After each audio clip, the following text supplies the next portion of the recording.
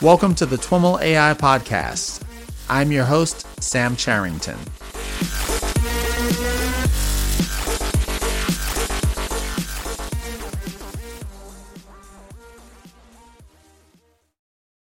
All right, everyone. I am on the line with Noah Gift. Noah is a consulting CTO and professor at UC Davis and was recently CTO of a sports company, Score Sports.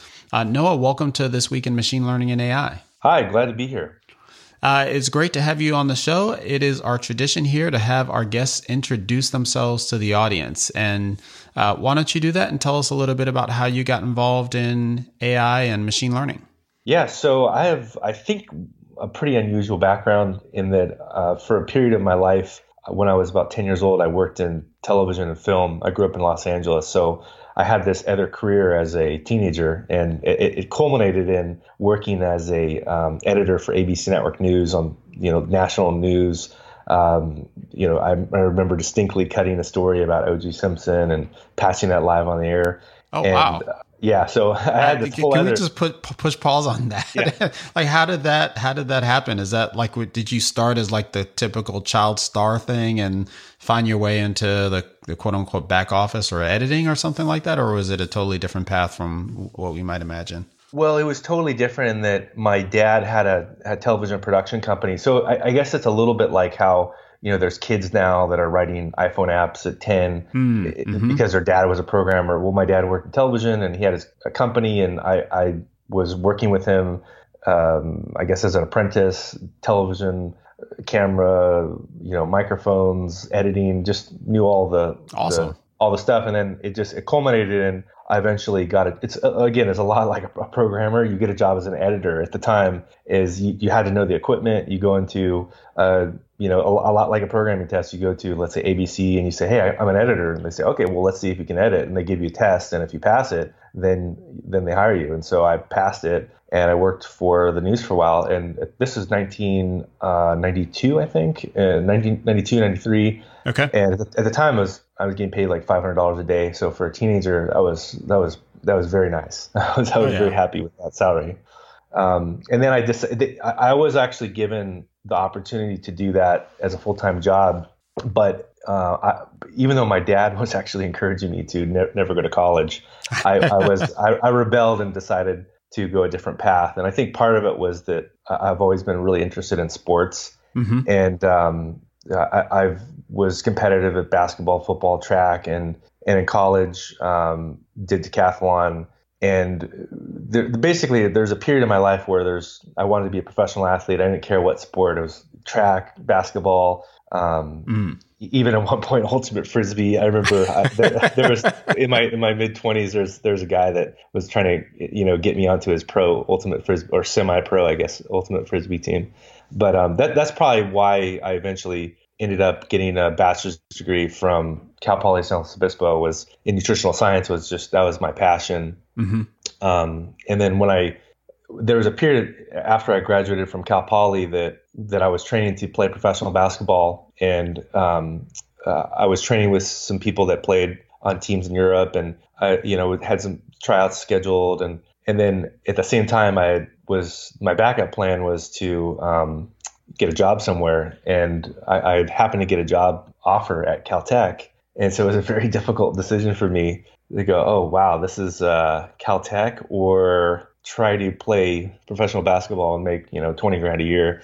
Yeah. And I decided to work at Caltech. I still in a way have some regrets about that, but I got a job at Caltech, and I really from there it changed a lot of the way I think, and that's really what got me interested in AI. Was some of the people I met.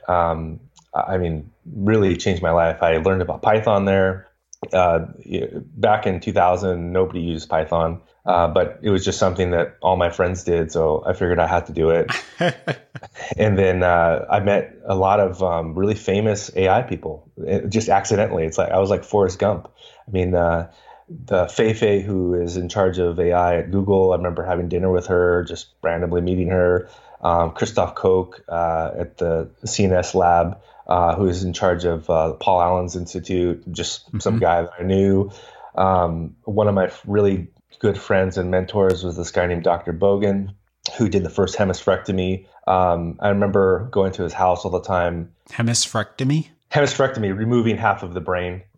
It was a procedure that was done to, they didn't do it that often, but it was done for epileptic patients that had, basically debilitating seizures. Okay. And he was working under Christoph Koch, and he became a mentor to me. And I distinctly remember having many conversations at dinner about neural networks and how they're used to figure out who would be a fighter pilot, and so all these ideas about AI and neural networks were percolating. At the time, I was an okay, I would say amateurish, sysadmin type programmer. Mm-hmm. But so in a way, it's funny. I was much more interested in AI back then in my early 20s, and in fact, before I was even interested in programming. And I remember talking to a professor at Caltech, and he'll probably not admit to this, but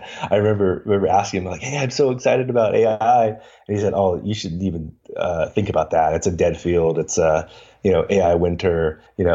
Just you're wasting your time." And I just remember thinking, "Well, I think I'll be interested in it anyway."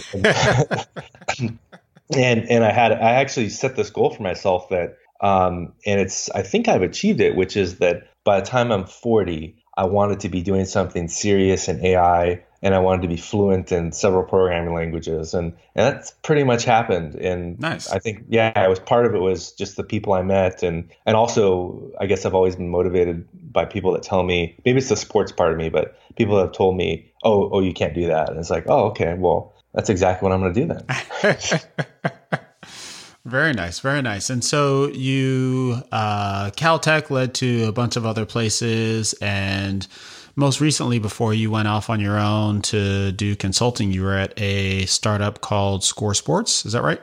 Yeah. So Score Sports was interesting to me, again, because of the athletic component to it. I had before that worked in film and had a whole other history of, Weta Digital, Avatar, and Disney Feature Animation, and Sony ImageWorks, really cool film companies, and where I did a lot of Python programming. But then, I spent a long time in startups and doing that in San Francisco. But then there was a part of me that was a little not perfectly fitting in, I guess, with the culture of San Francisco, and that again, I've always been really athletic and into sports, and there's almost like an anti-healthy, I think it's changed now, but there's almost like this, like, oh, you exercise, oh, that's weird, at least I felt that way at startups. Maybe I had a complex, I don't know, but I really liked that this was a sports company and people worked out together, and they actually did mixed martial arts at lunch, and so it was really interesting to me. I was like, oh, okay, this is a really cool culture. Mm-hmm. And I started there. We really didn't have a product, and we struggled a little bit initially to build something. In the first 3 months I was there, though, we were able to build a lightweight fantasy app that had a lot of traction.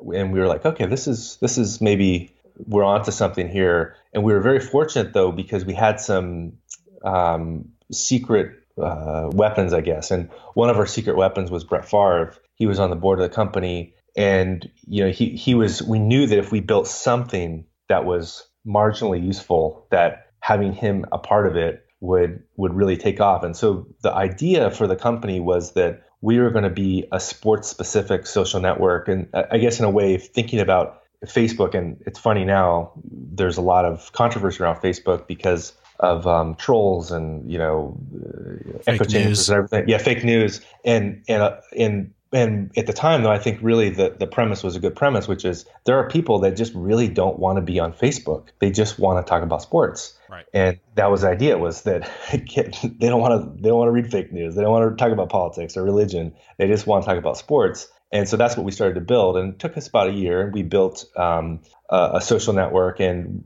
I remember we had almost no traffic. And one of the first things we did, though, was we were pretty smart in that we used Brett Favre to create a prediction around the NFL draft in 2014. And this is when Johnny Manziel was was a big deal. He was in the NFL draft, and he talked about it and posted it on Score, and then linked to it from Facebook and Twitter. And it just, I mean, it was like one of the biggest traffic days of all time, almost. It was. I think we got something like 5 million page views in an hour, like just incredible. Wow. Yeah, just incredible traffic. And then some of the comments were, I'm crying. I'm so happy that Brett Favre's talking to me and liking my posts. And we're like, okay, we're onto something here. And so as we knew that there were, and this is where some of the ML and AI stuff comes in, is that originally the thought process too was to provide tools for athletes to better engage with their fans, make revenue. We felt like they were getting ripped off by Facebook, in that if you look at the organic reach of some of these athletes, they're going down to 1% to 3%. And so the idea was that we wanted to, give intelligent tools to athletes, create a specific channel.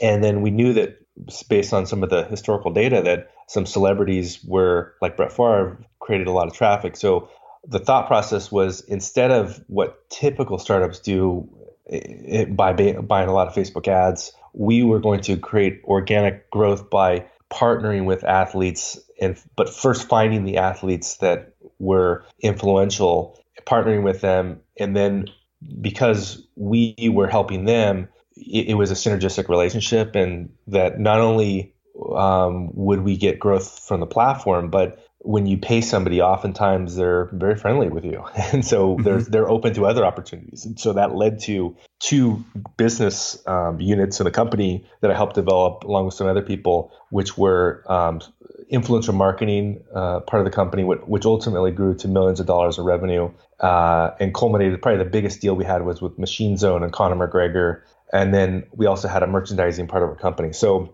we pay athletes, we find the best athletes. They create growth on our platform because we have this, great relationship with the athletes. They're then open to do more deals, which are other influencer marketing deals and also merchandising. But the beginning stage there was that as we learned from the data that was coming in from the page views and where it came from, we did realize that there was something there that we could use machine learning on to enhance. And really the core of it was that we were able to look at signals on Facebook, look at signals on Twitter, and look at signals in other sources, including Wikipedia, and create an algorithm that told us who were the most influential athletes. And there were some stars that we discovered, and one of them was Conor McGregor. And Conor McGregor, I think, is a very interesting one in that I did this talk at Strata just a week ago, but when we partnered with him in 2014, I think his average likes per a post were something like 50, which I think I've gotten posts that are, 50 likes on them. I mean, maybe not all of them, but, and then if you look at now, it's something like, 4,000 or 5,000. And so he's, I think, had 7,000 times engagement growth in the last 4 years. And that was one of the things that we noticed in terms of in signals was that the follower counts are really, and I probably people know this by now, but follower counts are really meaningless because of the bots and people buying things. Really, the thing to look at is what is in relative terms, what's the engagement? If the median level engagement is very high in relative percentage to your followers, then that means you're a star and you're going to be eventually growing, like Conor McGregor, for example. So those are the kind of signals we look for. And then as we got more athletes that we partnered with, we would get more historical data and the algorithm would get better. And in a nutshell, it did lead to us getting, for a period of time, a sustained, tens of millions of monthly active users on our platform. And then ultimately culminated in a partnership with one of the largest soccer clubs in the world, which is Bayern Munich. But like I think 90-something% of startups, we ultimately failed. But there was definitely a good run there. Can you talk a little bit about how you used machine learning in that example? I think the way you set up the problem, it sounds like simple math, right? Divide aggregate number of likes by number of followers or something along those lines. But it sounds like you were doing something else involving collecting historical data and training a model. Can you talk a little bit about that? Yeah, there was definitely a I mean, this is one of the things I think is interesting about machine learning and in reading books or teaching in teaching my class at Davis, when I'm talking to this about this, is that it's easy to get a book that you read about some algorithm or scikit-learn or Kaggle. It's like, oh, look, I have this supervised learning data set. But in the real world, you don't even know what it is you're solving. And that's, in a way, kind of the fun thing is like, what problem are we even trying to solve? And it's, we want to predict page views. That's what we ultimately came up with is, so the more page views we get, the more users come on our platform, and then they go through our conversion funnel, and we get a low acquisition rate for users, like a much lower. So first thing was to look at, what are the features, right? Like what are the signals that are telling us, how to predict page views. And so that actually was a very complex problem in a way for a few different reasons. One is that, in general, again, if it's not a Kaggle data set where you're like, oh, look, all my features are here, like in this case, you just don't know. And labels. Yeah, and labels, and like, let me just search through here and figure out what's happening. So even in the case of, let's say, Twitter or Facebook, we had to carve through and look at, what was interesting and what wasn't interesting, and one of the ones that really ultimately turned out to be very predictive was the median level of engagement, per athlete. And I guess that would be for anybody on Twitter, but like the median level of likes, the median level of retweets. And the reason why median is so important is that if you look at just, you just took necessarily all of them, you get these outliers and it just blows up the data set, because there are sometimes somebody gets lucky and they get like a giant retweet, and it's like, that just is not indicative of really their normal performance. Right. So that's one part of it. And then also trying to strengthen the signal by finding other sources. Like, for example, I eventually stumbled upon Wikipedia and realized that, wow, this is in general, I would say I'm amazed that more people don't use Wikipedia as a data source. It's just amazing, but definitely correlates very strongly with Twitter and Facebook. And so if you look at Wikipedia page views and you look at Twitter engagement, Facebook engagement, they're very correlated. So meaning if you're looking at influencers on Twitter and Facebook that also have Wikipedia pages about them, you can correlate them? Okay. Yes. Yeah. And so those are all plugged into the model. And the other part that's, again, one of these cold start type or real world, I wouldn't say it's cold. I guess, it's a combination of cold start and real world problems is that it is non-trivial to get, let's say 1,000 social media handles, right? I mean, you have athletes, for example, that have the same name. So Anthony Davis is one of the stars in the NBA right now for the Pelicans. And there was at one period of time an Anthony Davis in the NFL. And so it's even an intern would get tripped up by that. And so that was a very, very significant problem in that, you're just going to get garbage results if you don't have really high quality control around the inputs that are going into your collection. So that one of the ways that we solved that was ultimately we landed upon Mechanical Turk. And so what we did was we created these Mechanical Turk jobs that would ask, let's say, 9 people who they thought the social media handles were: Twitter handle, Facebook handle, Wikipedia handle. And let's say if 7 of the 9 agreed, I think that's what we figured out was like a number for the quorum. And then we would select that handle and feed that into our job collection system, which would then go out and collect the raw data. And then even that part of the problem is another significant problem, is that Twitter APIs will blow up on you.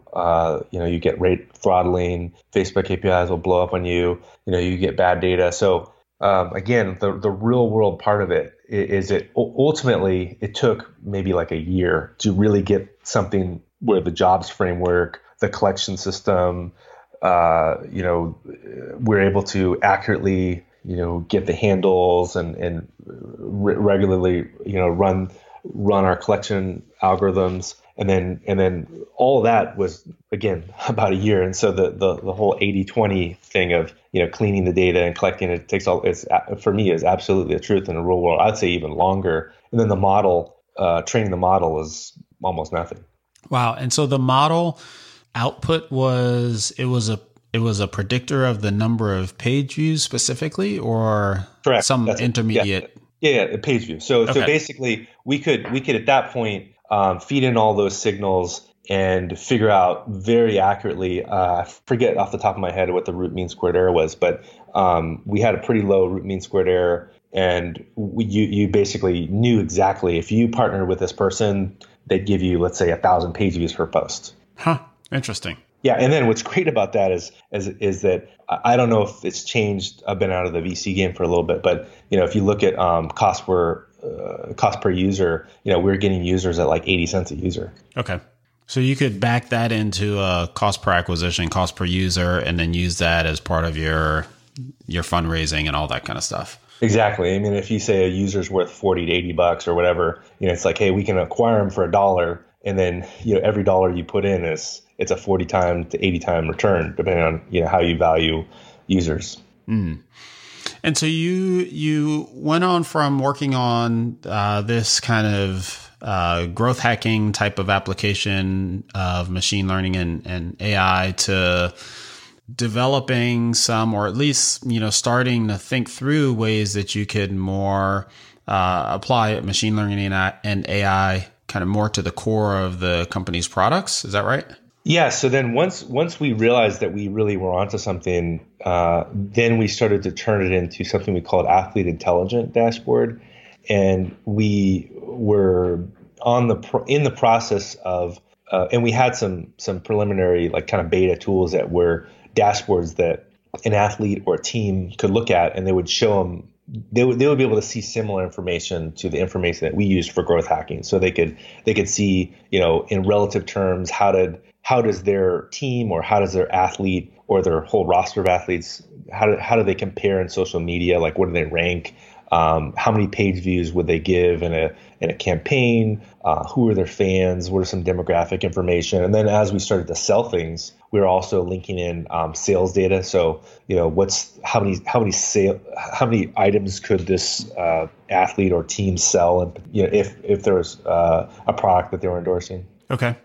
And then when we spoke prior to starting the show, you mentioned, at least I took the note as doing some work to predict the best players based on their fans' social media engagement. Were you speaking of best in terms of best performing from a kind of marketing influencer perspective, or was there a crossover to actual player on the field performance based on their fan engagement? Yeah. So after the startup, unfortunately, ran out of cash and some business deals didn't work out, and I left. And ultimately they don't exist anymore. I still was thinking about the problem because it was a really interesting problem. And over the last year, as I've decided to write a book on this, and not exactly 100% the subject, but I was digging into it more and more. And one of the areas that I was interested in is that social media was able to predict, basically how many page views somebody could give to a platform and how many products. But I was curious whether it could also predict how good a player was, and in fact even predict winning like how many wins a player could bring to the team. And so I've spent, I would say, several months on this year, and the preliminary information I have is very promising, and that some of the conclusions so far are that it does appear that in the NBA that owners will pay versus points. And so anybody that's a basketball statistics person knows that points are not. I mean, they're a reasonable predictor of winning and playoff performance and things like that. But there's a lot more to it. And so players will be paid in general by the owners. Something like about $1 million a point. So if 10 points a game, you make 10 million. But okay.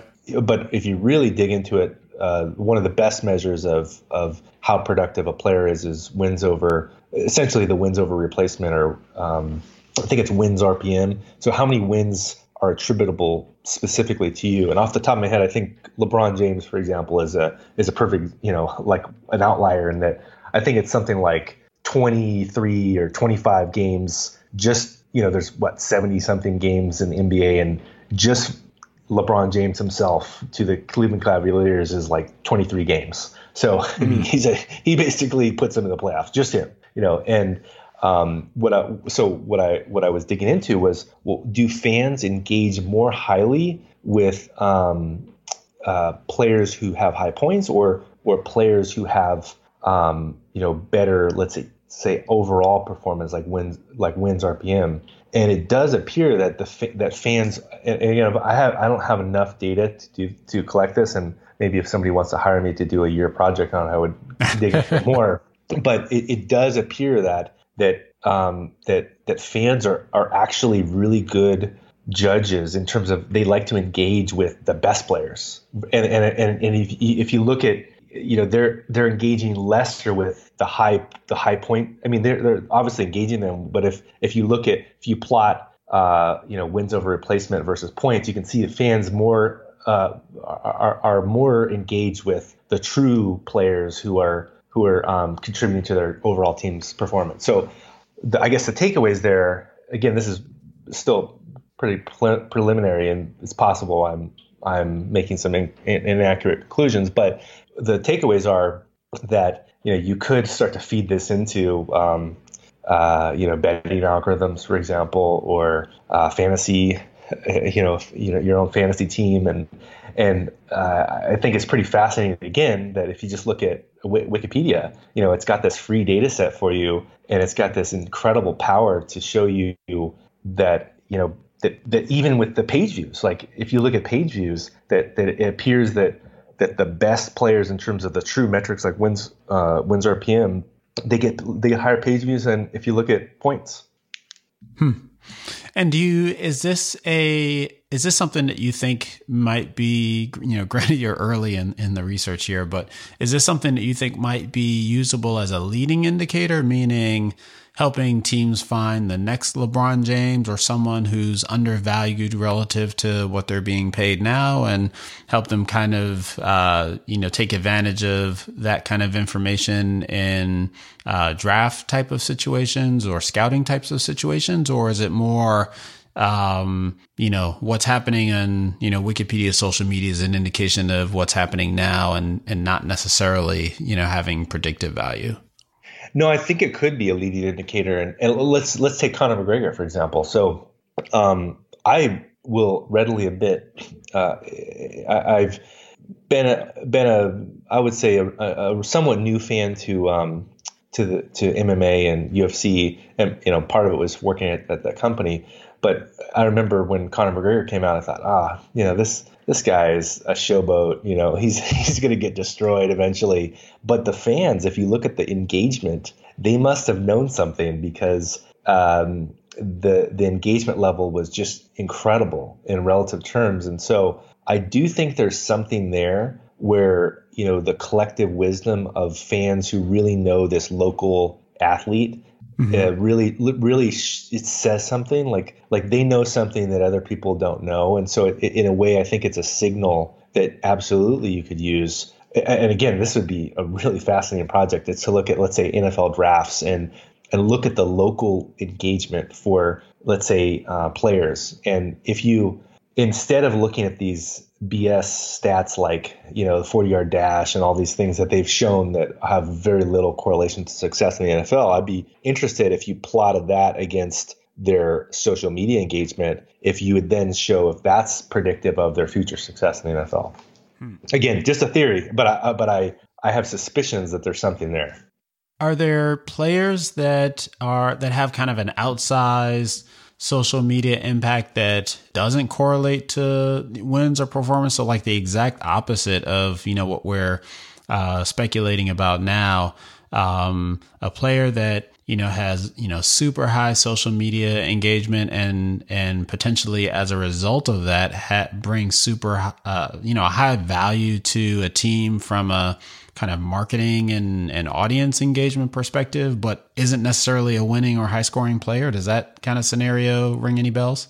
Yeah, I mean, I could see how you could maybe do some clustering, and you could maybe even classification. Like you could say let's just off the top of my head, just kind of brainstorming here, but like you have Tim Tebow cluster, like where like super engaged fans, but turns out not that good. And then you have and then you have another cluster, which is that super engaged fans, and it turns out that they're actually above average, like significantly above average. So right. Yeah, I think there is probably some, there's a BCG matrix here that's like your popular winners, your popular losers, your unpopular losers that you need to get rid of, and then your winners that are unpopular that maybe are your, I don't know what the cute names you would assign to these quadrants are, but maybe those are your, hidden gems or undervalued folks or something like that you need to figure out how to,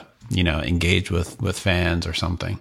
Yeah. I there's definitely something there, and it's surprising that I have not heard more about it.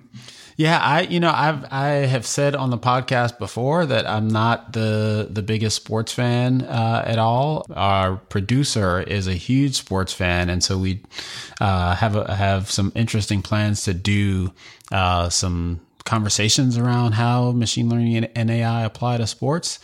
But I will say that my appreciation for sports, multiplied by, who knows how many orders of magnitudes after reading Moneyball. I thought that the treatment of Billy Beane and the A's and kind of understanding how he used this insight about a particular metric was being undervalued by the marketplace and really changed the way folks staffed baseball teams.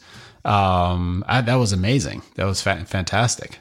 Well, I'm not 100% sure how much I could talk about this, but I'll say it in rough terms that there was a company that I knew of from when I used to play pickup basketball at Caltech with the founder, and he was working with some teams in the NBA and also with NFL, and they were looking at motion tracking data, and actually they had algorithms that gave teams insights like the center in the fourth quarter is going to just be horrible, so go at him, or this player has a horrible left hand, and so basically make them go left, and I won't say which teams, or I don't know if I'm supposed to say it or not, so I'll just leave it. But there definitely are this is happening in sports, and there are people that are using machine learning,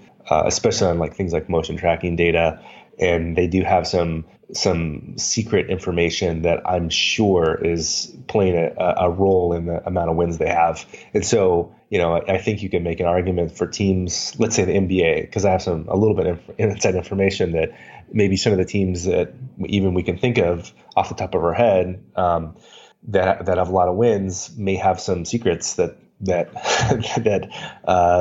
have algorithms that let them have insights that other teams don't have, and so there's a little bit of a race, I guess. I don't have all the info, but I know a little bit. Yeah, you've got to imagine that the popularization of Moneyball, if it wasn't already kind of an open secret that data can make a difference in sports, that kind of blew the top off. And now that machine learning has become so much more accessible, you've got to imagine that any owner or general manager kind of worth their salt is at least experimenting with how to apply this both on the field, on the court, as well as in terms of the business, ticket sales and advertising and all that kind of stuff. Yeah, well, and so that actually does lead to other area that I was doing a little bit of research on. That again, I would love to do more research on is how is the valuation of a team set. And what's interesting is in the NBA, for example, the two most valued teams are the Los Angeles Lakers and the New York Knicks. Each are worth several $billion. And if you look at their records, I think the Lakers are a little better this year, but if you look at their records the last few years, they're very bad. Very bad. Right. And what's interesting is that attendance really doesn't seem to be affected by this evaluate. And then if you dig into it, it's, what are the things that predict the most valuation of a team? And it's actually pretty boring so far, as things like what's the median home price and what's the population density. Yeah, my immediate thought was market size when you mentioned those two teams. Yeah. So if you live in a major metropolitan area with high real estate values, you're going to have a highly valued team. And so in a way, maybe, and I don't know how long, I know the Clippers, for example, I forget how long Donald Sterling owned them, but they for so long were just a horrible team. Just one of the worst teams in the NBA. But I guess if you're just strictly talking about an investment, yet maybe it doesn't even pay in terms of valuation to do anything, because if you're in Los Angeles, New York, San Francisco, and you're just there, you will just make money and people will show up. Yeah, but losing sucks. So you want to try to apply some of this stuff to try to figure out how to win.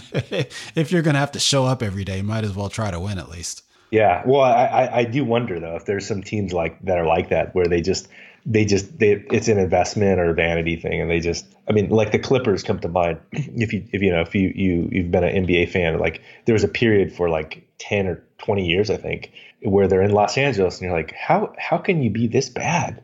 It's like you're trying to be this bad. But I guess if you look at the Clippers, when they were sold, there was a pretty substantial profit. And so, yeah, that's kind of another. It's kind of like the sports equivalent of a self-storage facility. It's this is, or a parking lot. It's this is a real estate play. It has nothing to do with actually providing the service.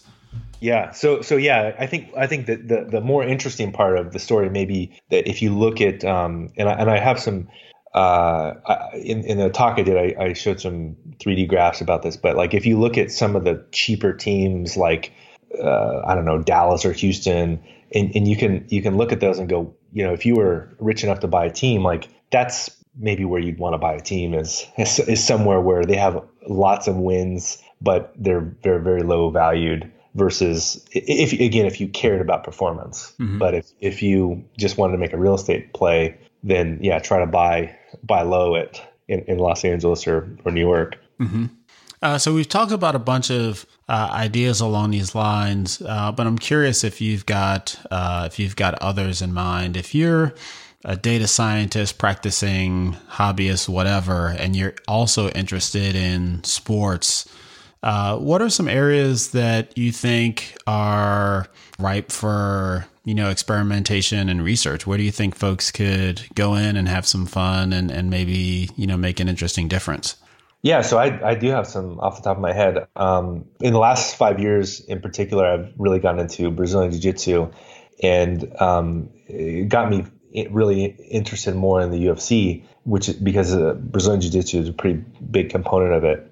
And one of the things that does seem like it's massively ripe for data scientists, hobbyist data scientists, is the machine learning around things like submissions, for example. So, what's really interesting is that if you just look and you plot the submissions for the last 20 years, I think I have a project where I did this. A rear naked choke is the number one. Then I don't know, that's arm bar and a triangle, a leg triangle are coming next. But what's really, I think, could be very interesting is the chain effect of is a rear naked choke the best high percentage submission because you started with that, or did you start with a bunch of other submissions? And so I think there could be a lot of interesting things that could happen in terms of what are the chain of submissions that someone would try.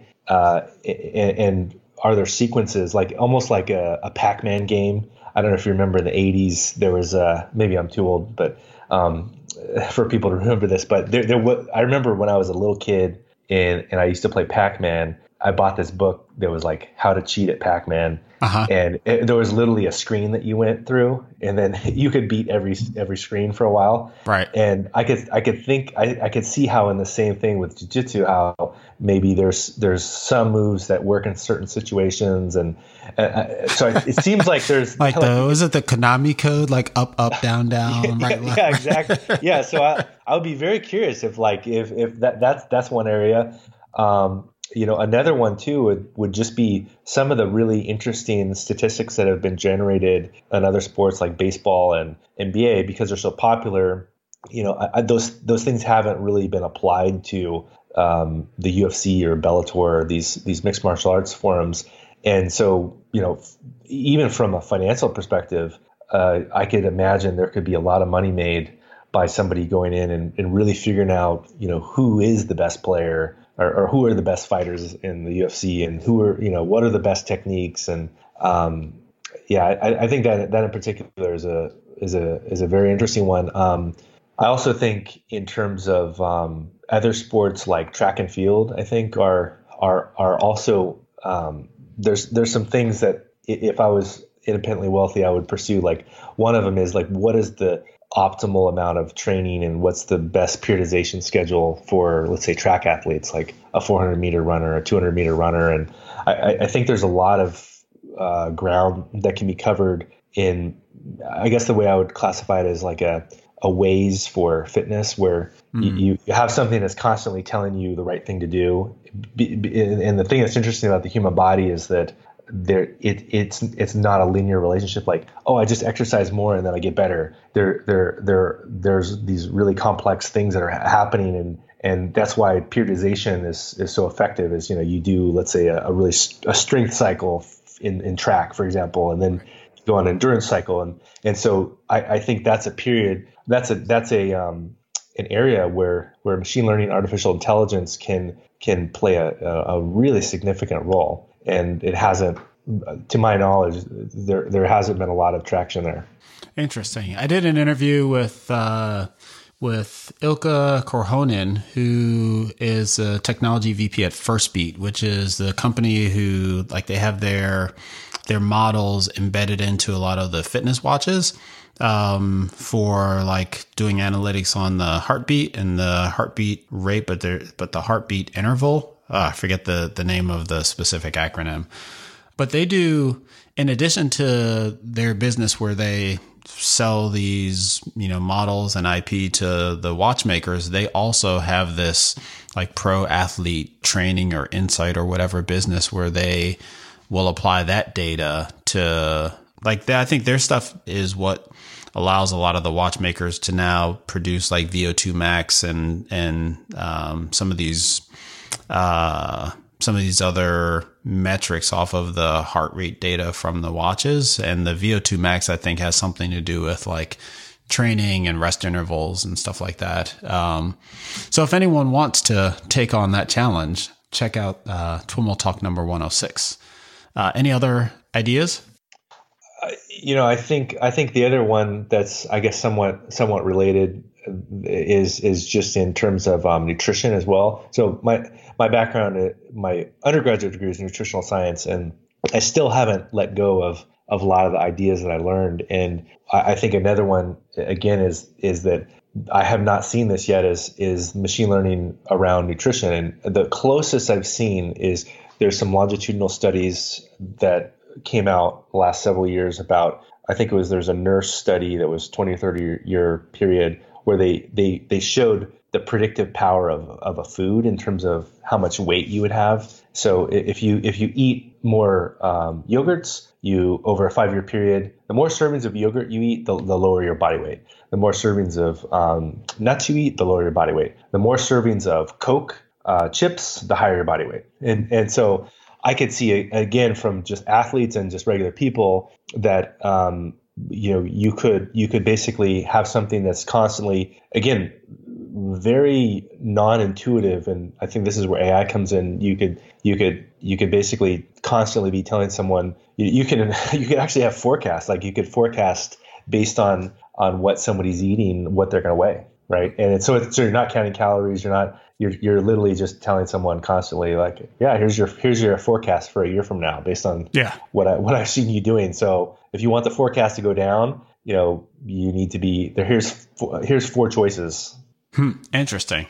That makes me think of, it'd be cool to have an app that like you just, and I've seen when we were at the peak of the quantified self thing, I've seen versions of this, but I don't think they have the AI stuff on the back end and access to all the sensor data. But an app where you just rate kind of how you feel on, a handful of dimensions, like physically, mentally, whatever, happiness.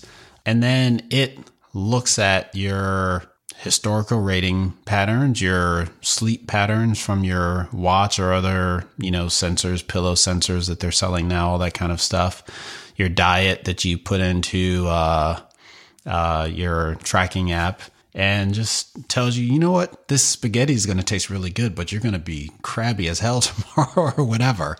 And just make some simple predictions based on that. Or, it's 11:30. You want to stay up another half an hour to work on this project or finish this movie or something like that, but you're going to feel like crap tomorrow.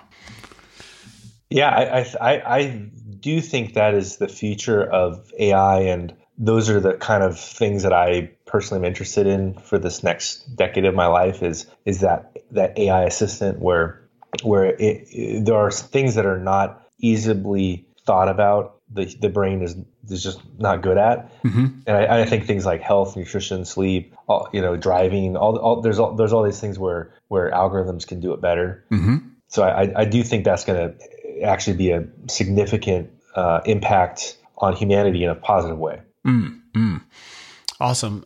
Before I let you go, if I may, you are in the final stages of getting a book out the door. Is that right?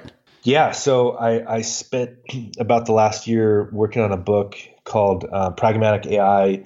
And the premise of the book is that there's a lot of AI, like many of the conversations we had here, that is very straightforward and practical, and that it should just be done, versus AI is not just self-driving cars that are fully autonomous. And in addition, that the cloud plays a big role in getting things into production.